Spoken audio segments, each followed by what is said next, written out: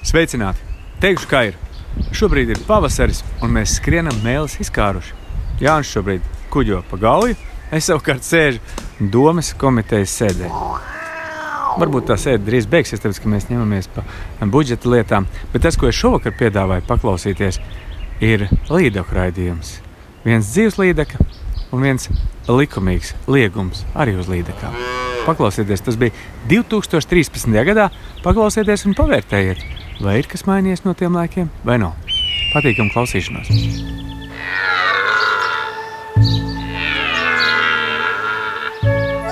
Rādio SVH ceturtdienu vakaros un sestdienu rītos starp 7 un 8 raidījums Zaļais stūris. Vērojot dzīvo savā vaļā. Raidījumu vada Māris Olte un Jānis Kļaviņš. Kopā ar Amazoni grupa. Ar pasaules pieredzi lauksaimniecībā un stabilām saknēm Latvijas zemē. Sveicināti Radio SVH Zaļais stūris. Jānis Kļaviņš, Māris Olte. No 7 līdz 8 ceturtdienas vakaros un sestdienas rītos. Jā. Šoreiz varbūt tās pievērsīsimies vairāk aktualitātēm medību saimniecībā. Bet pirms tam aktualitātēm medību saimniecībā klausies, nav jau maz aktualitāšu arī makšķerēšanas jomā. Tā labi es tev taujāšu, kas notiek ūdeņos. Šobrīd vislielākā spārdīšanās un stīvēšanās ir par to, kā tad būt ar to līdaku un laivošanas salāgotību. Redz, līdaku nārsts liegums beidzās 1. maijā, un patiesībā nārsts labi, ja kaut kur Dienvidu Latvijā šobrīd ir tikai nu pat sācies. It kā jau formāli līdakai daudz nevajag laika nārstot kāds 2 nedēļas, varbūt pat kād skaistas 5 dienas ar labiem vakariem, un galvenais jau ir tas, ka it kā tas makšķernieks nevar tur neko izpurgāt, jo līdaka ikri jau pēc īsa brīža, kad viņi piestiprinājušies pie kādām zālēm, jau sāk pārvērsties mazie ķipariņi, jau peld apkārt, un faktiski pat ar laivu viņi nevarētu tā paņemt vai iemīt kaut kur vai ar zābaku, nu, tu nevar viņam tik klāt. Bet, nu, tomēr ir tā spriedelēšana. Liepājnieki funktierēja, ka viņi gribētu likt iekšā makšķerniekus ar visām laivām no kaut kāda 18. datuma. Inspektors saka, vajadzētu varbūt no 21. datuma.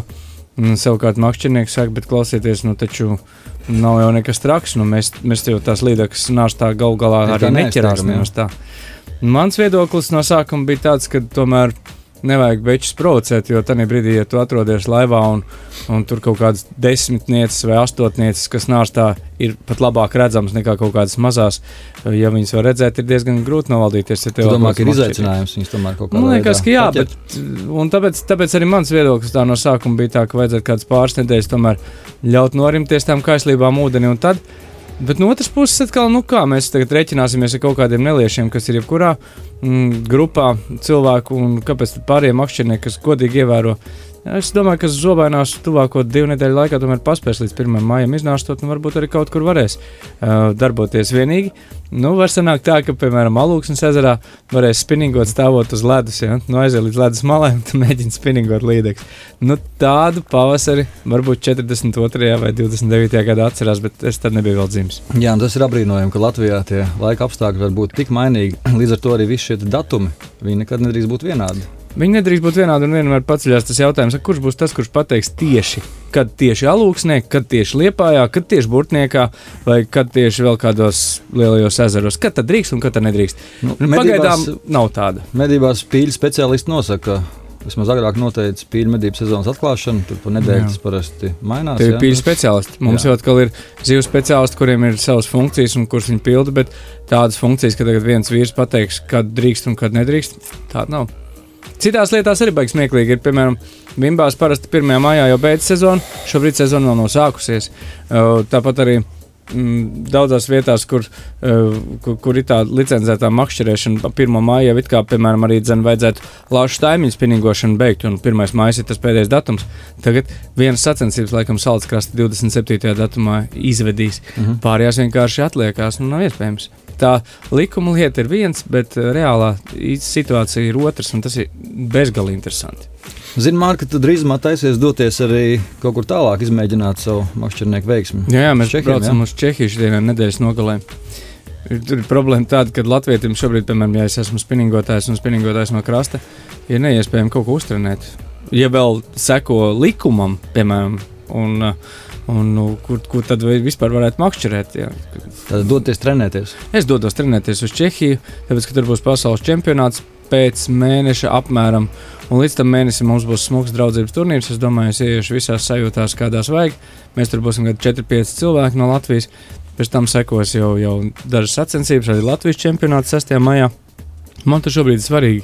Gribos tomēr ar večiem pamīdīties pa krastu un paskatīties tīri tādā dinamiskā veidā, kurš tad ko māk uz tām zivīm. Kuri čaļi šogad ir izlasē?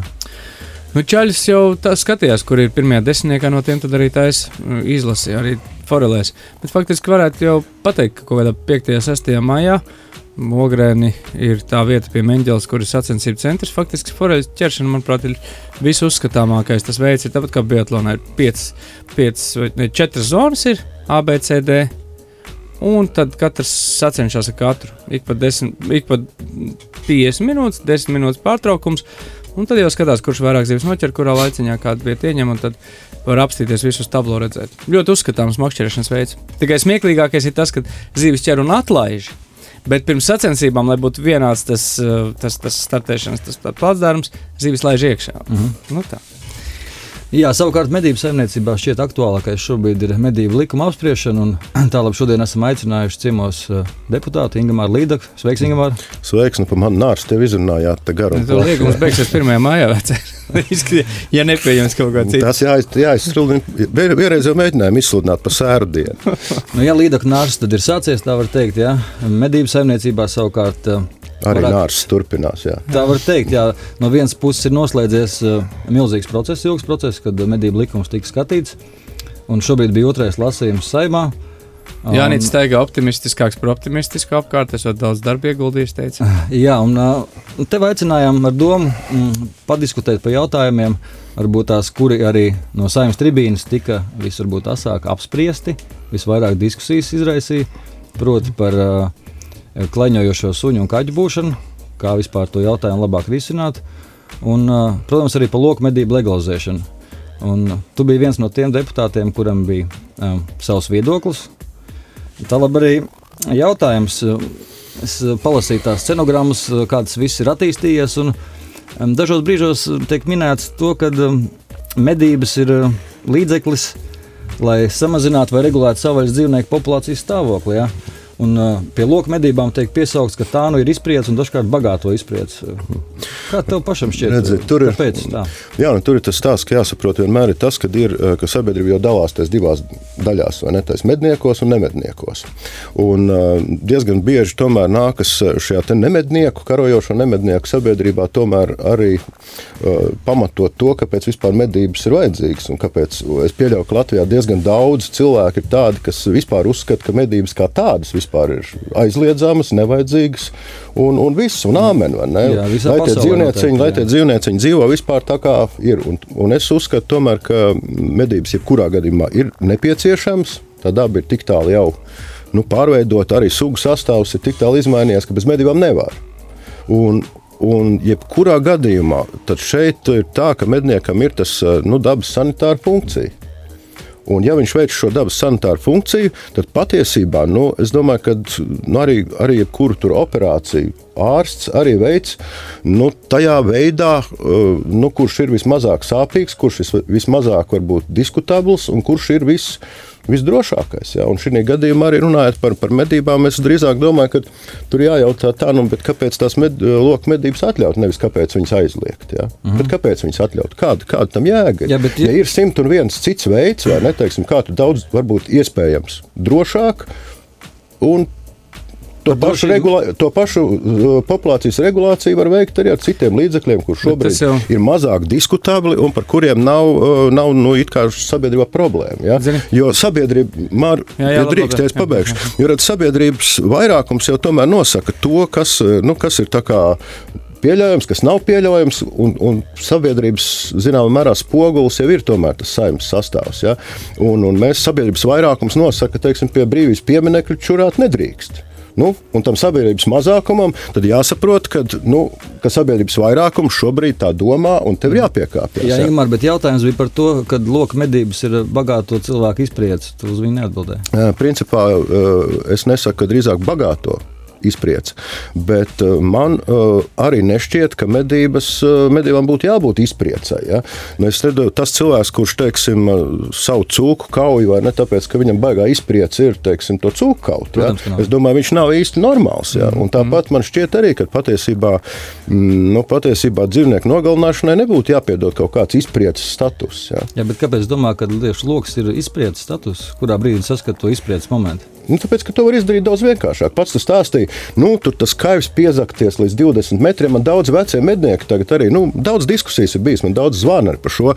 Vecie mednieki daži man arī zvana un saka, klausies, viņi taču vispār ir psihi. Ja? Saka, es pat nevaru no viškas vai neteiksim šaut, tāpēc, ka es optiķī vai kur es redzu to dzīvnieku, viņš man varbūt paskatās uz manu pusi, viņš saka, viss, es uzsvilpi, lai viņš skrien projām. Medības ar dzinējiem ir pavisam cita lieta. Te uz mastu uzdzen, viņš saka, tad es tur zibenīgi novērtēju situāciju, šauju. Tas jau ir instinktos. Ja?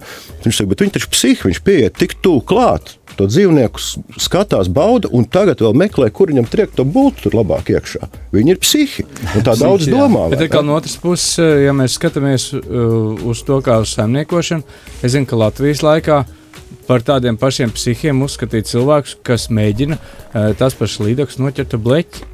Ir tiešām 20. gados beigās apraksts, ka tie gan ir kaut kādi ļoti dīvaini cilvēki, kas mēģina ar dzelzs zivtiņu mūsu līdzekļu iekārdināt, un viņi saka, ka viņi var labāk krīt virsū. Un tad ir tā evolūcija, taču tomēr visa tā sistēma, kā darboties, viņi taču iet to, ka... Jā, bet šis, acīm redzot, šeit bija revolūcijas brīdis. Ja? Un šāda raidījuma, kurā šobrīd mēs piedalāmies, tas ir raidījums medniekiem, kur varbūt nav jāpārliecina. Ja? Bet tad, tas ir raidījums arī medniekiem. Ķeries tu pie tiem, kas nav mednieki, kas varbūt ir tie, kas apkaro tos medniekus. Radies VH jau tas nav ne tikai mednieki. Tas tāpēc arī mēs skanam, lai cilvēkiem padarītu skaidrāk. Jā, ķersimies klāt pie nākamajiem jautājumiem pēc nelielas pauzes. Krūmu intervija. Zaļais stūris Radies VH.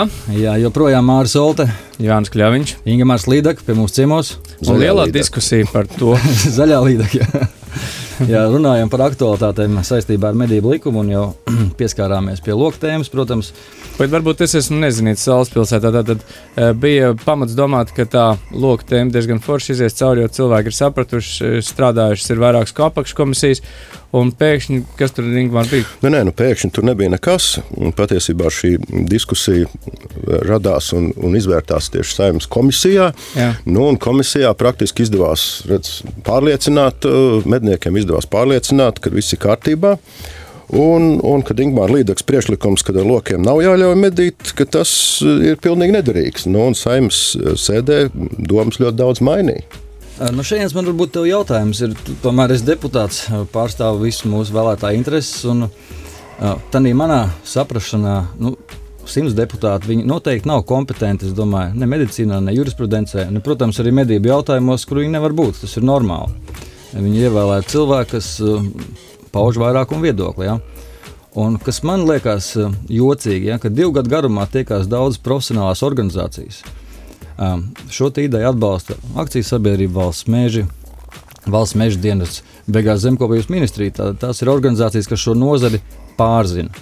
Un beigās komisija, kas ir kā reizi kā speciālistu izveidota, kurai jāpieņem šis lēmums, pieņem pozitīvu lēmumu. Man rodās jautājums, tad kā šie lēmumi vispār Saeimā tiek pieņemti? Viņi ir profesionāļi, tā kā lēmumu gala beigās ir tomēr emocionāli lēmumi. Es domāju, ka viena daļa ir emocionāla, kur tas ir pieļaujams. Ja, un šis ir tas gadījums, kad ir pieļaujams emocionāls lēmums. Jo, kā es to arī no tribīnas teicu, ka šeit ir runa par morāli-etiskajām normām, nevis, varbūt aspektu, cik ātri tas dzīvnieks tur mirs vai tam līdzīgi vai tā joprojām. Ja. Tas pats, kas arī vairums sabiedrības neakceptē gulbi medības. Pamēģini tu tagad iniciēt gulbi medības. Man kā deputātam ir pilnīgi skaidrs, ka vairākums manu vēlētāju neakceptē gulbi medības. Un pilnīgi noteikti, kad es arī, jūs man varētu tur stāstīt, cik tie gulbi tur izbradā laukus vai tam līdzīgi, es skaidrs zinu, ka vairums Latvijas sabiedrības un man patiesībā jāpārstāv ir vairākums. Ja? Vairākums Latvijas sabiedrības neatbalsta gulbu medības, un tātad es balsošu pret. Jā, labi, bet vairākums Latvijas sabiedrība tajā brīdī varbūt banāls tāds piemērs, pa eitanāziju droši vien vairākums veselo ir. Ko tad viņam tur mocīties? Tad pārstāvam vairākumu un liekam cilvēkiem patiesībā līdzīgā situācijā ir šie lauksaimnieki šobrīd. Ja? Viņi ir mazākumā. Meža cūks viņiem izbradā posti, un faktiski mums visiem ir jāņem vērā mazākuma viedoklis, tāpēc, ka no profesionālā viedokļa raugoties tautsaimniecībai, konkrēti lauksaimniecībai, šīs meža cūks ir jāšauj, un tad nav varbūt svarīgi vairākuma viedoklis. Lauksaimnieku, neteiksim, ka viņi tik ļoti mazākums nav jau mērāms demokrātiskā sabiedrībā bet raugiet, laikam ar lauksaimnieku interesēm tur arī tik viņas kaut kā sabalansētas, ja? Un šeit jāsaprot, ka tur, man arī bija jāpiekāpjas, es arī piekāpos, kaut gan diezgan sakostiem zobiem, jo ir, teiksim, šī norma, kad gan tur komisija, gan meža dienas var noteikt medību iespējas dzīvniekiem ārpus termiņa. Ja? Tas nozīmē, saudzamais laiks vienmēr noteikts tad, kad ir vairošanās laiks. Šī gadījumā ir diezgan, manuprāt, brutālā veidā atļauts, kā saka, šo te sējumu dēļ, šaut varbūt, es nezinu, grūsnas cūkas, vai neteiksim, vai cūka, kas vēl baro siventeli, vai, teiksim, bebru, kurš ir laidis pasaulē mazulu, un kurš tagad tur vairākas dienas mocīsies badā līdz nosprāks, ja? Tas ir atļauts. Ir milzīga nodeva tur dota. Jā, tieši no morāla etiskā aspekta. Meža cūks mēs varam medīt cauri gadu jau ilgu laiku. Tas nav labi. Bet tas arī ir tikai tāpēc, lai tomēr mēs būtu, paēduši un tam līdzīgi. Bet tas nozīmē, ka mēs saimniekojam savos mežos. Mēs nosakām, kā mēs gribam darīt, un dzīvniekiem daudz neko nerēķināmies. Dzīvnieku ir daudz, un mēs skatāmies tomēr pēc tā, kā mēs varētu būt īpaši un interesanti. Arī pāriem, nenoslēpsim, ir daudz viesmetnieku. Un, piemēram, tas pats Latvijas bebris, kur vēl ideālāk to regulēšanas variantu, kā, piemēram, atļaut loku medības kaut kādās noteiktās vietās vai tikai uz bebriem. Būs daudz somu, kas gribēs ar to loku nomedīt to savu bebru šeit. Kāpēc mēs to nevaram atļaut? Redz, Mānu, te tas jautājums drīzāk par to, kad acīm redzot, šis nebija vēl tas brīdis, kad sabiedrība nav gatava. Viņi šobrīd, manuprāt, vienkārši nav gatava. Un arī mednieku sabiedrība nav gatava, jo, kā es teicu, bija diezgan daudzi zvani no cilvēkiem, kas ir mednieki, kas ir aktīvi mednieki, cienījami mednieki, kuri zvanīja un būtībā sveica mani ar panākumu. Es nesaku, ka tas ir panākums, jo es pats mocos zināmās tādās pretrunās iekšējās. Ja? Jo neslēpsim, ka šis priekšlikums patiesībā bija iesniegts no dzīvnieku aizsardzības organizācijām, kuru viedokli es ļoti bieži pārstāvu, jo kādam jau tas arī jāpārstāv.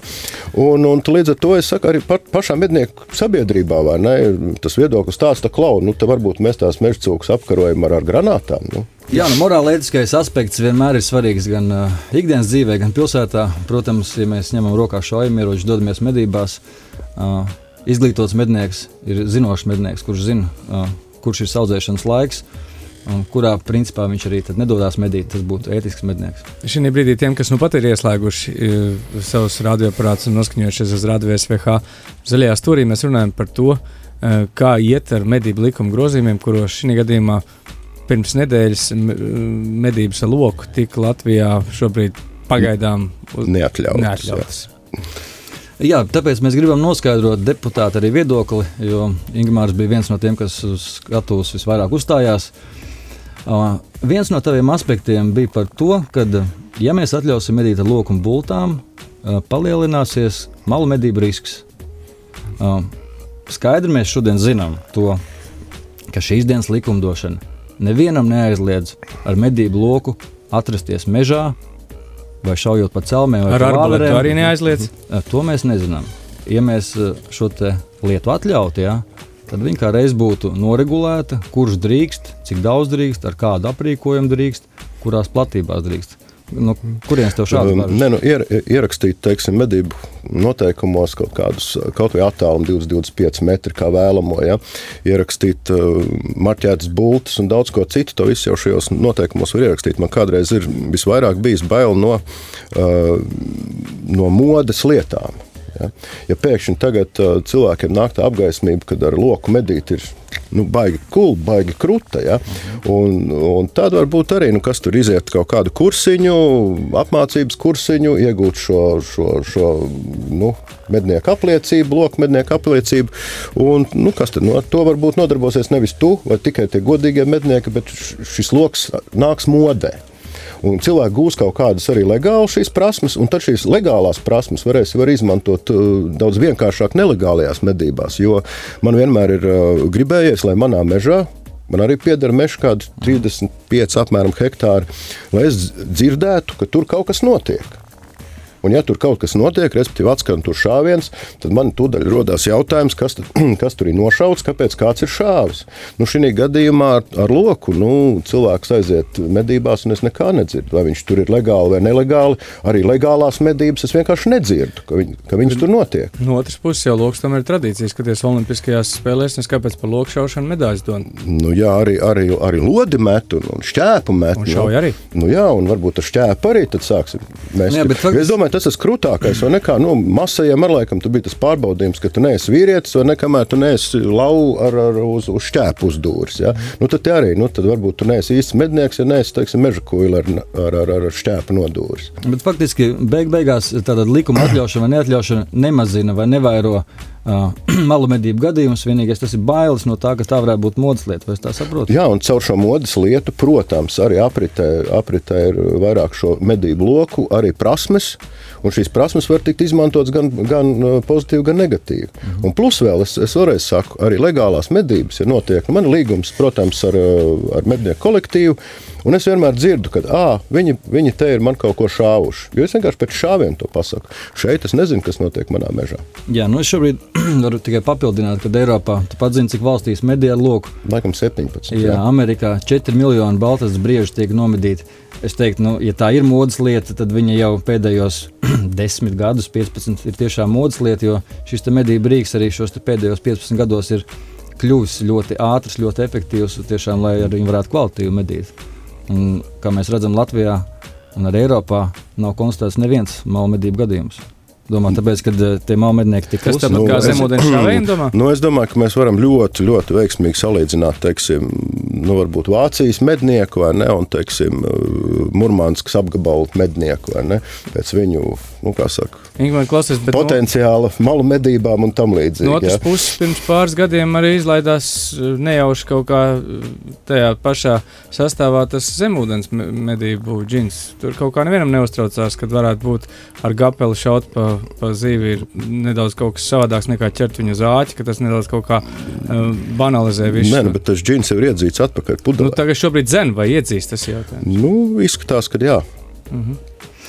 Komisijā mēs vēl runājam, atceries par to, cik loku varētu efektīvi izmantot, un to arī izvirzīs tāda tēze, ka loks ir traumatisks, kad dzīvnieki tiek daudz vairāk savainoti. No kurienes tāda informācija? Šo es izvirzīju kā to, ka sabiedrībā ir šādas bažas. Jā, tas gan. Ja? Un varbūt man šī te vairāk kārtēji jautājumi arī bija par šo te statistiku un par kaut kādiem pētījumiem. Un šos pētījumus piestādīja dzīvnieku aizsardzības organizācijas, un viņi nebija loku šāvējiem draudzīgi šie pētījumi. Jā, tur bija 50% ievainojums. Jā, un pēc viņu šiem pētījumiem. Ja? Nekur nevarēja uzrādīt kaut kādas jaunākas pētījumus, jo es to pilnīgi saprotu, ka ļoti iespējams, un visticamākais tā ir, tieši loku jauda un tehniskais aprīkojums loku mednieki ir gājis lielu soli uz priekšu. Cik veci tie pētījumi bija? Jā, es neatceros kaut kādā 40 gadus.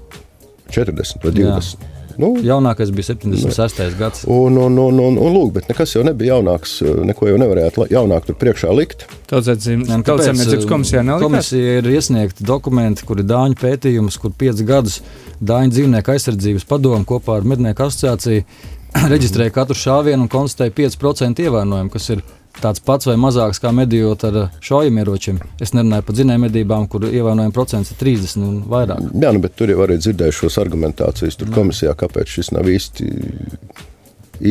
vērā ņemams pētījums un tam līdzīgi. Jā, argumenti, vēlreiz argumenti, diskusija. Un mūzika. Kā mēs gaišu nākotni uzbūvēsim. Es gribu mūziku uzlikt.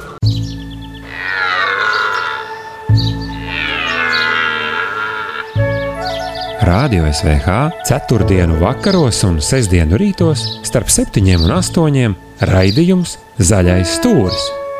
Vērojot dzīvo savā vaļā. Raidījumu vada Māris Olte un Jānis Kļaviņš. Kopā ar Amazoni grupa. Ar pasaules pieredzi lauksaimniecībā un stabilām saknēm Latvijas zemē. Radio SVH Zaļais stūris. Vienlaicīgi gan mednieku, gan makšķernieku raidījums, tāpēc, ka Ingmārs Līdek. Jā, un šobrīd mēs tā mēģinam atrast kaut kādu patiesību starp sabiedrības emocionālo nostāju, starp varbūt puspatiesībām un patiesībām, jo jautājums par medībām ar loku un bultām, protams, nav vienkārši. Viņš ir tiešām arī diskusiju izraisījis arī pašu mednieku vidū. To, ko es esmu pārliecinājies, visbiežāk tas ir nezināšanas pēc. Ir daudz jautājumu. Kaut kas jauns, pilnīgi, kaut kas jauns un svešs. Bet tev nešķiet, ka mēs darbojamies pēc principa labāk neatļaujam to, ko mēs īsti neizprotam, nekā varbūt padomājam un atļaujam. Bet šis piesardzības princips, tas jau vispār principā likumdošanā, tas ir viens arī no tiem principiem. Ja? Tas tāpat kā braucot ar mašīnu arī, vai ne? Ir, kā krievi saka, ņuvērien, neapgaņai, vai ne? Un es pārliecināts neapdzen. Tur ņemt ļaunā to nebūtu pareizi, ja? Jo tiešām šī džina izlaišana no pudeles, tas tāpat kā kaut vai par šo zveju buļļupē, piemēram, arī, vai ne? Viņi jau nebija atļauti. Un tad, kad viņu atļāva, tad vairs viņu savākt, tas ir ārkārtīgi grūti. Un tā piesardzība jau vienmēr arī, viņi ir, viņi ir, un tas nav nemaz varbūt kādreiz tik slikti, ka viņi ir. Bet piemēram, daži skaitļi, jā. 5 miljoni loku mednieku pasaulē. 6 nacionālajie parki, starp tiem Krīgera nacionālais parks, kuru strādā zinātnieki, ornitologi, visi tavu kolēģi. Ja? Vienīgais medību rīks atļauts ir loks. Dāņi, Somi, visi mūsu tuvākie kaimiņi entos gadus medīja loku. Nevienam nerodās bažas par gan ievainojumiem, gan malmedniekiem, vai nav tomēr, kad mēs tā, tā drūkni iestājāmies par lietu, ko galīgi nezinām. Baltkrievijā taču pat tās pieņēma atļauju. Jā, bet redz, nekad jau nevajag teikt, ka nerodās bažas, jo rauga likums vienmēr tiek pieņemts, vai atļauja tiek pieņemta ar vairākumu balsu. Tas nenozīmē, ka Somijā vai Zviedrijā nebūtu kādam cilvēkam varbūt bažas vai kādam tas nepatīk. Droši vien, kad arī kādam, un es esmu pārliecināts, ka kādam tas nepatīk, kas varbūt ir, Latvijas pēc būtības jau konservatīvs. Es domāju, ka konservatīvās valstīs cilvēki lēni pierod pie jaunā, un nevajag jau teikt, ka tur arī kādam tas, tāpat kā labs medības kaut kādā, tur Anglijā arī, vienam patīk, otram nepatīk, ja viņas notiek, tā tad vairums tomēr ir pārējā. Paklau, bet ir jau tomēr, labi, teiksim, valsts meži, un ir arī brieždārzi. Un brieždārzos bieži vien tas ir tāds komerciāls jautājums, vai viņi drīkst izmantot kaut kādus pakalpojumus, kas viņus padarīt pievilcīgākus cilvēkiem. Kāpēc viņiem to liek? Jā, bet te jau redzes komisijā, tur bija arī tas jautājums, kur arī jautāja, ko brieždārzi par šo saka, vai nevar kaut vai uztaisīt, es nezinu, kaut kādu pētījumu brieždārzā, ja, lai mūs pašauj tos briežus, un reku, tev būs tā statistika. Ja. Piemēram, un tad teica, ka tas, to brieždārzi to negrib un tam līdzīgi. Tad ko veči, vajadzēja tiešām uztaisīt vienu, kā saka, paraugu medības. Kāds pats raudzītos, ja to atļautu, teiksim, medīt brieždārzos? Brieždārzos, briežu dārzā tur šauba nav. Pēc tam man likās, es domāju, ka tas ir drīzāk tas pareizais ceļš, vai ne, ka vispirms atļaut, teiksim, brieždārzos, lai tad brieždārza arī īpašnieki arī pasaka savu verdiktu, ka normāli, ka mūsējie prot, un ka tiešām tā bulta ir tik jaudīga un ok. Ja? Bet būtībā te jau arī kādreiz tas jautājums tiešām, ko es praktiski no tādiem dabas, vairāk vai mazāk dabas cilvēkiem tur sēm arī praktiski viens esmu. Ja?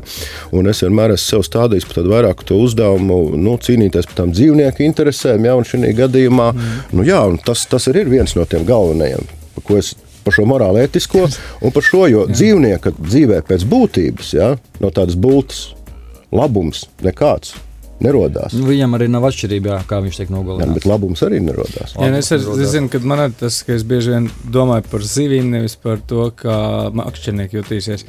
Tur ir tas joks, ka mēs it kā esam katrs tajā savā galējībā, bet man jau liekas, ka tomēr tā pievienotā vērtība, tas, ko tas cilvēks ar sevi dara. Pamēģini paņemt loku, uzvilkt loku vidējais latvietis un vēl notēmēt un precīzi izšaut. Tas ir darbs pie sevis, un tas nemaz nav viegli. Es esmu mēģinājis to loku uzvilkt. Tas ir juhaidī, visi kauli krakšķi. Bet, Ingemār, es tev gribu vaicāt par pilsētas vidi. Mēs komisijā runājām par to, ka Loki tiek efektīvi izmantot pilsētas vidē problemātisko situāciju risināšanai. Tas būtu vai nu klejojošie suņi, kas Rīgā nevienreiz vien ir apdraudējuši cilvēkus, ja, un arī sakoduši. Loks ir tātad maza rādījus ierocis, ja, nekāda rikošeta nav. Tas ir viens pilsētu vidē, kur varētu loku izmantot. Otrs ir bebru medības, kur loka bulta tiek piesieta ar auklu klāt. Un tas ir 100% garants tam, ka mēs nepazaudēsim dzīvnieku. Jo objektīvi mēs zinām, ka medījot klasiskajā veidā, daudz bebri, diemžēl, noslīkst, tāpēc viņas nevar straumē dabūt. Ko tu par to saki? Man ir grūti spriest, man tad uzreiz pirmais, kas man ienāca prātā, kad ieminējies par pilsētas medībām, man uzreiz ienāca prātā man ļoti tuvais mīļais Rīgas kanāla bebrs, jā. Un es esmu pilnīgi pārliecināts, ka viņam tur jādzīvo. Jā, es par bebru nevajadzēju. Vajadzēju par pilsētu vidi vairāk. Par pilsētas vidi runājot par klaņojošiem suņiem. Arī meža cūkām. Mirklīt. Par klaņojošiem suņiem pilsētu vidē šaušana ar, kā lai saka, ar traumatisko ieroci, kas šī gadījumā ir arī loks. Ja? Es domāju, tam ir daudz labākas alternatīvas, kas ir iemidzināšanas līdzekļi. Tā kā par klaņojošiem suņiem un kaķiem un loku, es domāju, tur nav pilnīgi nekāda sakara. Par šīm meža cūkām, pilsētu vidē, es domāju, ka šis jautājums bija atrisināms jau sen un pilnīgi citādā veidā. Viņas sen jau tur varēja nebūt, tās meža cūkas, arī bez visas medīšanas. Ja viņas vienkārši ar saucamām zrivpaketēm vai ko būtu pabaidījuši saulēcīgi, viņas sen vairs tur nebūtu. Par dzīvniekiem pilsētu vidē turpinām pēc pauzītes. Jā, Māri? Jup! Krūmu intervija. Ingmārs Līdeks zaļajā stūrī Radio SVH, un viņi ar Jāni ir tik daudz aizraušies, ka es pār te lieku dziesmiņas un klausos un mēģinu kaut ko tā. Tik pa medībām un nemaz pa copi. Bet tev kā cilvēkam beidzamais nogrieznis mums te ir, un tagad tāpat esiet jau nolēmuši runāt par klaņojošiem dzīvniekiem pilsētvidē. Uz priekšu vīri, ko es mācējušies piebildīšu. Jā, meža cūks, mēs zinām, Mangaļsalā ienāk iekšā tur diezgan padaudz. Bet klaiņojoši dzīvnieki bija arī jautājums šī likuma sakarā, klaiņojoši dzīvnieku kaķu un suņu medīšana. Vai tu varētu papildināt šo mītu vai izkliedēt? Šobrīd sabiedrība, manuprāt, raugās tā. Mednieki grib šaut kaķus un suņus. Un es varu apgalvot, kad visus mednieks, ko es pazīstu, negrib to darīt. Tā ir spiesta lieta. Un es skaidri zinu arī to, kad 10 gadus atpakaļ šis jautājums tika cilāts arī cienījamo Džonsons kundzi, kad bija doma, ka šie te suņi, potenciāli klaiņojošie, varētu būt čipēti. Tādā veidā mēs šo sunu noķertu, redzētu, kurš saimnieks, paņemtu no viņa soda naudu un viss. Vai arī nozieguma vietā nošaut, teiksim, pie stirnas līķa un būtu sankcijas varēnas. Ja? Man divi jautājumi, kāpēc šis jautājums 10 gados nav nokustējies un kāpēc sabiedrībai liekas tieši tēla veidošanā, kad mednieks ir tas, kurš grib to kaķīt nošaut? Es nezinu, vai sabiedrībai gluži tā liekas, bet stāsts par čipēšanu apstājas, protams, tāpēc, kad būsim realisti, bija doma, kad izdosies naudu dabūt no Eiropas finansēm un tam līdzīgi. Tas nav lēts prieks, un ja pirmo šo te totālo čipēšanu neuzstājas pa brīvu, tad viņi ir gandrīz nereāli, jo tad būs nočipēti tikai kaut kādi šķirnes suņi, kam turīgiem saimniekiem un tam līdzīgi. Ja? Kāpēc joprojām mēs par šo tēmu diskutējam? Tāpēc, ka ir vairāk kārt sabiedrībā, tomēr ir vairāk kārt praksē pierādījies tas, kad ir problēmas cilvēkam ar ieroci identificēt klaiņojošu suni. Protams, to ir grūti atšķirt. Ja viņš nav blakām stirnē, tad... un arī šie vairāk gadījumi, kad patiesībā es varu pateikt, kā ja man naids ar kaimiņu, dabūt suni, kurš nav piesiets. 200 metru attālumā no mājas ir elementāri. Mierīgi. Ja? Pats pareji pretī, saproties ar balsi, un tas suns tev būs ārā, un tu viņu novāks. Un tur ir tā nelaime, ka šādi gadījumi arī nav retums. Bet būtībā es esmu par klaiņojošo suņu šo te izmedīšanu, tur, kur tas nepieciešams, ar saprātu, bet man šķiet baigi negodīgi pret kaķiem. Es pats esmu būtībā ornitologs, un es saprotu, ka tie maiciņi dara baigos kādi. Bet man ir ārkārtīgi problemātiski pateikt, kā kaķi saimnieks laukos var to kaķi noturēt pagalmā. Un bez tam šī laikā, ap šo laiku, kad tam runcim gribās meitās iet, viņš arī pa putniņiem nedomā. Viņš velk tajā mežā, un viņš ir nevis klaiņojošs, viņš dodas uz veikalu. tad katrs cilvēks, kas iet pa ielu, arī ir klaiņojošs, jo viņš pārvietojās. Un līdz ar to patiesībā es domāju, ka uz nākošo lasījumu būs arī priekšlikums, kā tomēr tos kaķus tur likt ārā. Es domāju tā, ja tā pilnīgi godīgi, ja tāds mednieks redzēs kādu absolūti kašķi apsēstu, teiksim, kaķi tajā mežā, ja, novāks viņu un negailis pakaļ nedziedās. Es tieši tā, es biju sagaidījis šī likuma sakarā daudz lielāku aktivitāti patiesībā no ornitologiem, kuriem būtu varbūt tās.